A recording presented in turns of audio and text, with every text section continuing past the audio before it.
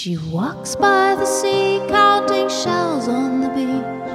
1, 2, 3. She picks them up one by one, collecting their ocean sounds. She puts them inside of her pocket and walks them back to the town. And she says to all of the people, I collected all the sounds. I collected all the sounds. Hello, and welcome back to Collected Sounds.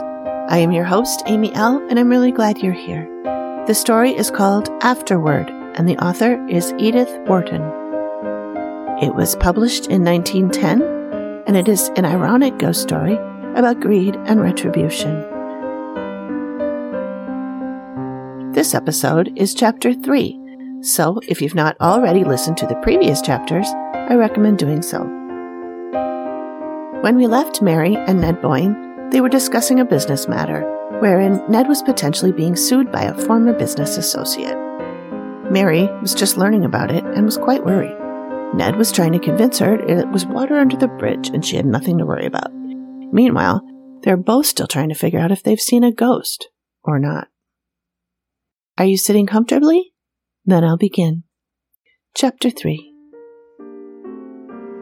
One of the strangest things she was afterward to recall out of all the next day's incredible strangeness was the sudden and complete recovery of her sense of security. It was in the air when she woke in her low-ceilinged, dusky room. It accompanied her downstairs to the breakfast table, flashed out at her from the fire, and reduplicated itself brightly from the flanks of the urn and the sturdy floutings of the Georgian teapot. It was as if, in some roundabout way, all her diffused apprehensions of the previous day, with their moment of sharp concentration about the newspaper article, as if this dim questioning of the future and startled return upon the past had between them liquidated the arrears of some haunting moral obligation.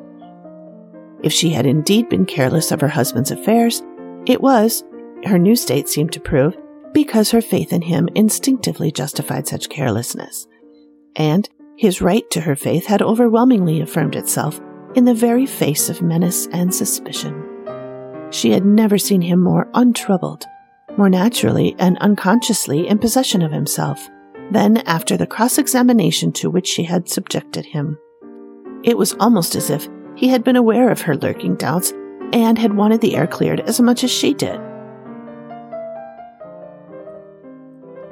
It was clear, thank heaven, as the bright outer light that surprised her almost with a touch of summer when she issued from the house for her daily round of the gardens. She had left Boyne at his desk, indulging herself, as she passed the library door, by a last peep at his quiet face, where he bent, pipe in his mouth, above his papers, and now she had her own morning's task to perform. The task involved, on such charmed winter days, almost as much delighted loitering about the different quarters of her domain as if spring were already at work on shrubs and borders.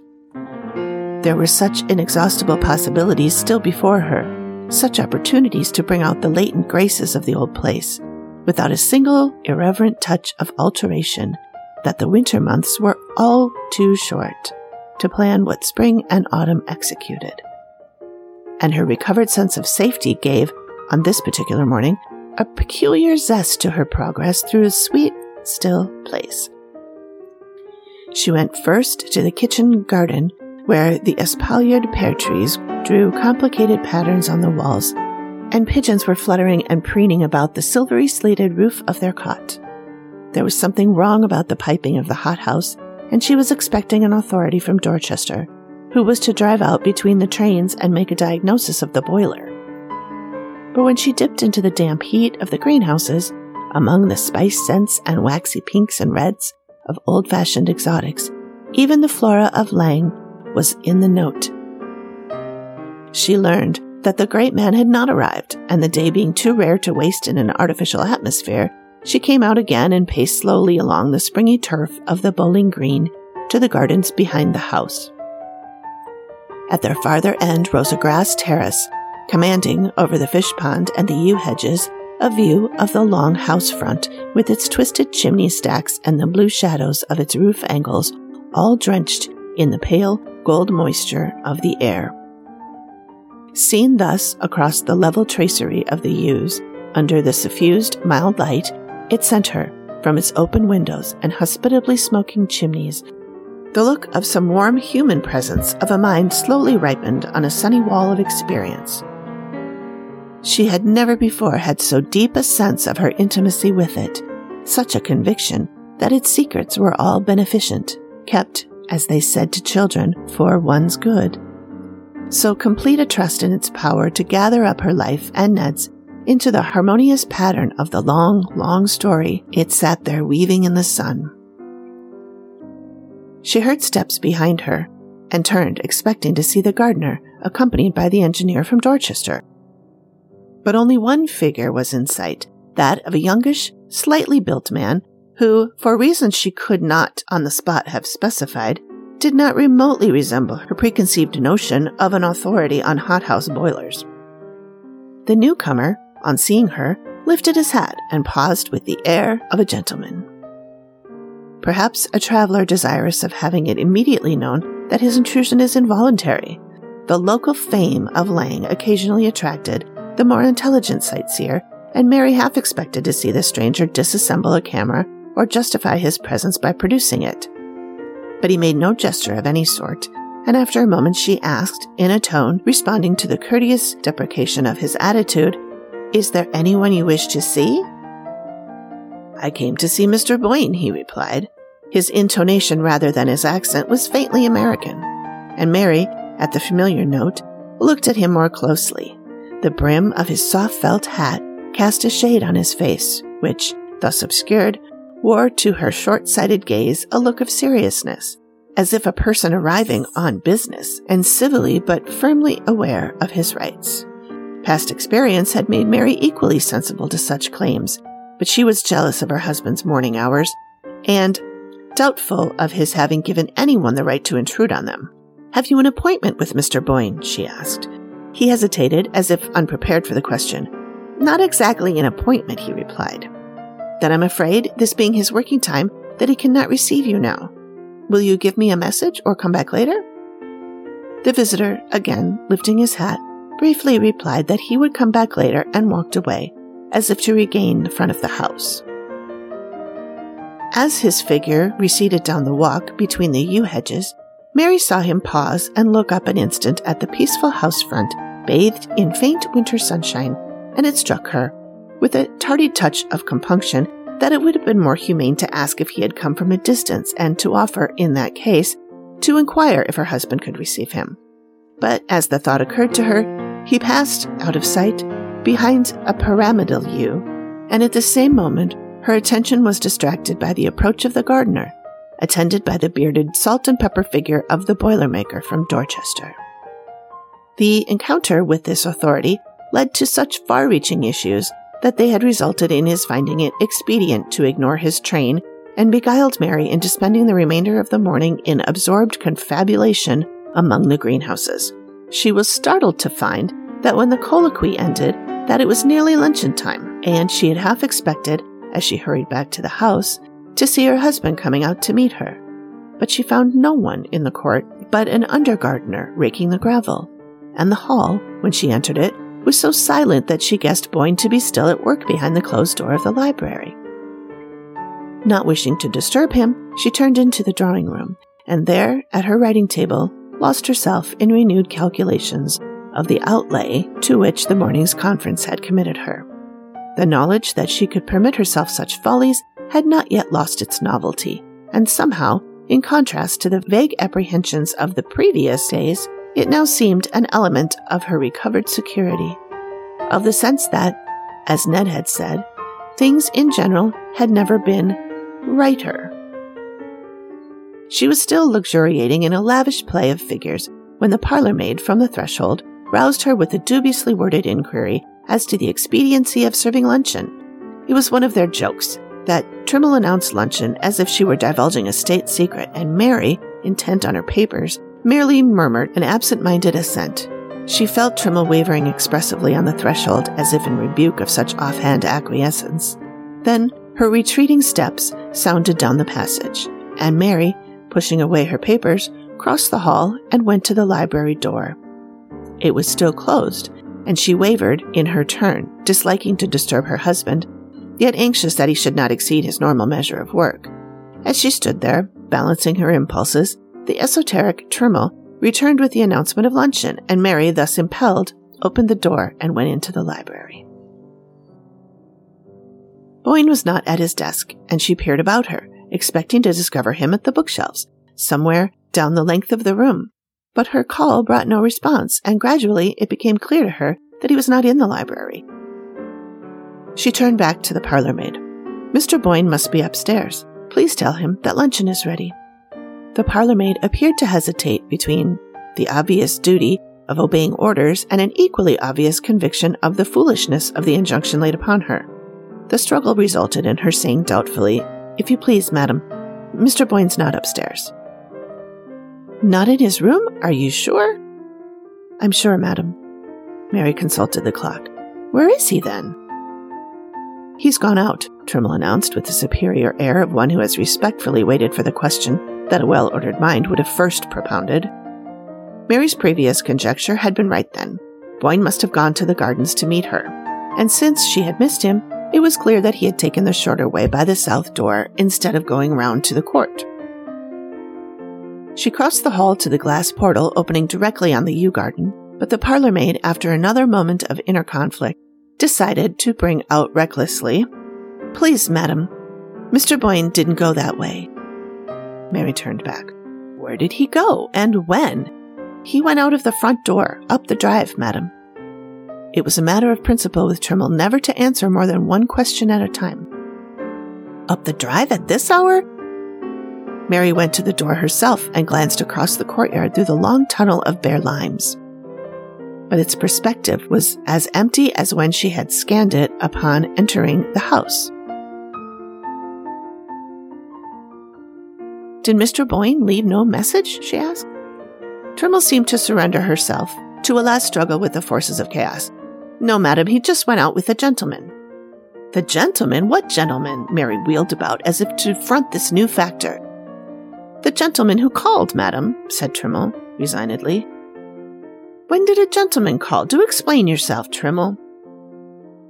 Only the fact that Mary was very hungry and that she wanted to consult her husband about the greenhouses would have caused her to lay so unusual an injunction on her attendant, and even now she was detached enough to note, in Trimmel's eye, the dawning defiance of the respectful subordinate who has been pressed too hard. "I couldn't exactly say the hour, madam, because I didn't let the gentleman in," she replied with the air of magnanimously ignoring the regularity of her mistress's course. "You didn't let him in?" "No, madam. When the bell rang, I was dressing, and Agnes—" "Go ask Agnes, then," Mary interjected. Trimmel still wore her look of impatient magnanimity. "Agnes would not know, madam, for she had unfortunately burned her hand trying the wick of the new lamp from town." Trimmel, as Mary was aware, had always been opposed to the new lamp, and so Mrs. Dockett sent the kitchen maid instead. Mary looked again at the clock. "It's after 2. Go and ask the kitchen maid if Mr. Boyne has left any word." She went in to luncheon without waiting, and Trimmel presently brought her there the kitchen maid's statement that the gentleman had called about 1 o'clock, that Mr. Boyne had gone out with him without leaving any message. The kitchen maid did not even know the caller's name, for he had written it on a slip of paper which he had folded and handed to her, with the injunction to deliver it at once to Mr. Boyne. Mary finished her luncheon, still wondering, and when it was over, and Trimmel had brought the coffee to the drawing room, her wonder had deepened to a first faint tinge of disquietude. It was unlike Boyne to absent himself without explanation at so unwonted an hour, and the difficulty of identifying the visitor whose summons he had apparently obeyed made his disappearance the more unaccountable. Mary Boyne's experience as the wife of a busy engineer, subject to sudden calls and compelled to keep irregular hours, had trained her to the philosophic acceptance of surprises. But since Boyne's withdrawal from business, he had adopted a Benedictine regularity of life. As if to make up for the dispersed and agitated years, With their stand-up lunches and dinners rattled down to the joltings of the dining car, he cultivated the last refinements of punctuality and monotony, discouraging his wife's fancy for the unexpected, and declaring that to a delicate taste there were infinite gradations of pleasure in the fixed recurrences of habit. Still, since no life can completely defend itself from the unforeseen, it was evident that all Boyne's precautions would sooner or later prove unavailable, and Mary concluded that he had cut short a tiresome visit by walking with his caller to the station, or at least accompanying him for part of the way. This conclusion relieved her from further preoccupation, and she went about herself to take up her conference with the gardener. Thence she walked to the village post office, a mile or so away, and when she turned toward home, the early twilight was setting in. She had taken a footpath across the downs, and, as Boyne, meanwhile, had probably returned from the station by the high road, there was little likelihood of their meeting on the way. She felt sure, however, of his having reached the house before her, so sure that, when she entered it herself without even pausing to inquire of Trimmel, she made directly for the library. But the library was still empty, and with an unwanted precision of visual memory, she immediately observed that the papers on her husband's desk lay precisely as they had lain when she had gone in to call him to luncheon. Then, all of a sudden, she was seized by a vague dread of unknown. She had closed the door behind her on entering, and as she stood alone in the long, silent, shadowy room, her dread seemed to take shape and sound, to be there audibly breathing and lurking among the shadows. Her short-sighted eyes strained through them, half discerning an actual presence, something aloof, that watched and knew. And in the recoil from that untangible propinquity, she threw herself suddenly on the bell rope and gave it a desperate pull. The long, quavering summons brought Trimmel in precipitately with a lamp, and Mary breathed again at this sobering reappearance of the usual. "You may bring tea if Mr. Boyne is in," she said, to justify her ring. "Very well, madam, but Mr. Boyne is not in," said Trimmel, putting down the lamp. "Not in? You mean he's come back and gone out again?" "No, madam, he's never been back." The dread stirred again, and Mary knew that now it had her fast. Not since he went out with the gentleman? Not since he went out with the gentleman. But who was the gentleman? Mary gasped out with the sharp note of someone trying to be heard through a confusion of meaningless noises. "That I couldn't say, madam." Trimmel, standing there by the lamp, seemed suddenly to grow less round and rosy, as though eclipsed by the same creeping shade of apprehension. "But the kitchen maid knows. Wasn't it the kitchen maid who let him in?" "She doesn't know either, madam, for he wrote his name on a folded paper." Mary, through her agitation, was aware that they were both designating the unknown visitor by a vague pronoun, instead of the conventional formula which, till then, had kept their allusions within the bounds of custom. And at the same moment her mind caught at the suggestion of the folded paper.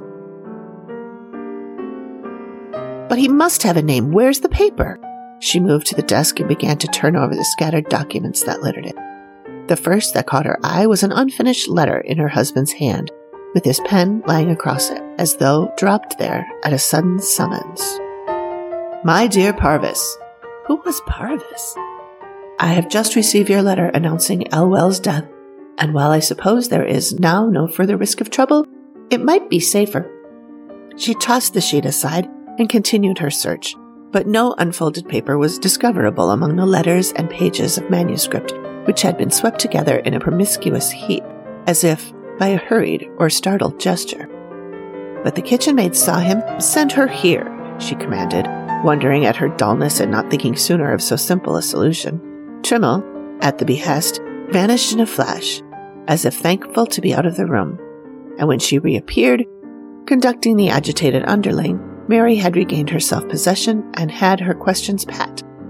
The gentleman was a stranger, yes, that she understood. But what had he said, and above all, what had he looked like? The first question was easily enough answered for the discerning reason that he had said so little. Had merely asked for Mr. Boyne, and scribbling something on a bit of paper, had requested that it should at once be carried in to him. "Then you don't know what he wrote? You're not sure it was his name?" The kitchen maid was not sure, but supposed it was, since he had written it in an answer to her inquiry as to who she should announce. And when you carried the paper into Mr. Boyne, what did he say?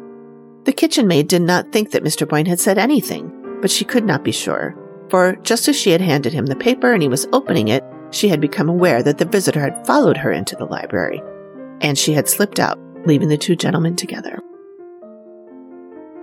But then, if you left them in the library, how do you know that they went out of the house? This question plunged the witness into momentary inarticulateness, from which she was rescued by Trimmel, who, by means of ingenious circumlocutions, elicited the statement that before she could cross the hall to the back passage, she had heard the gentleman behind her and had seen them go out of the front door together. Then, if you saw the gentleman twice, you must be able to tell me what he looked like. But with this final challenge to her powers of expression, it became clear that the limit of the kitchen maid's endurance had been reached. The obligation of going to the front door to show in a visitor was in itself so subversive of the fundamental order of things that it had thrown her faculties into hopeless disarray, and she could only stammer out, after various panting efforts at evocation, "His hat, Mum, was different like, as you might say." "Different? How different?" Mary flashed out at her in her own mind, in the same instant leaping back to an image left on that morning, but temporarily lost under layers of subsequent impressions. "His hat had a wide brim, you mean, and his face was pale, a youngish face?" Mary pressed her, with a white-lipped intensity of interrogation. But if the kitchen maid found any adequate answer to this challenge, it was swept away for her listener down the rushing current of her own convictions. The stranger in the garden. Why had Mary not thought of him before? She needed no one now to tell her that it was he who had called for her husband and gone away with him. But who was he? And why had Boyne obeyed his call? Thank you for joining me. I hope you have enjoyed the story so far, and I hope you tune in next time for Chapter 4. I suggest you subscribe wherever you listen to podcasts so that you don't miss it. This podcast is produced by me, Amy, at Collected Sounds Productions.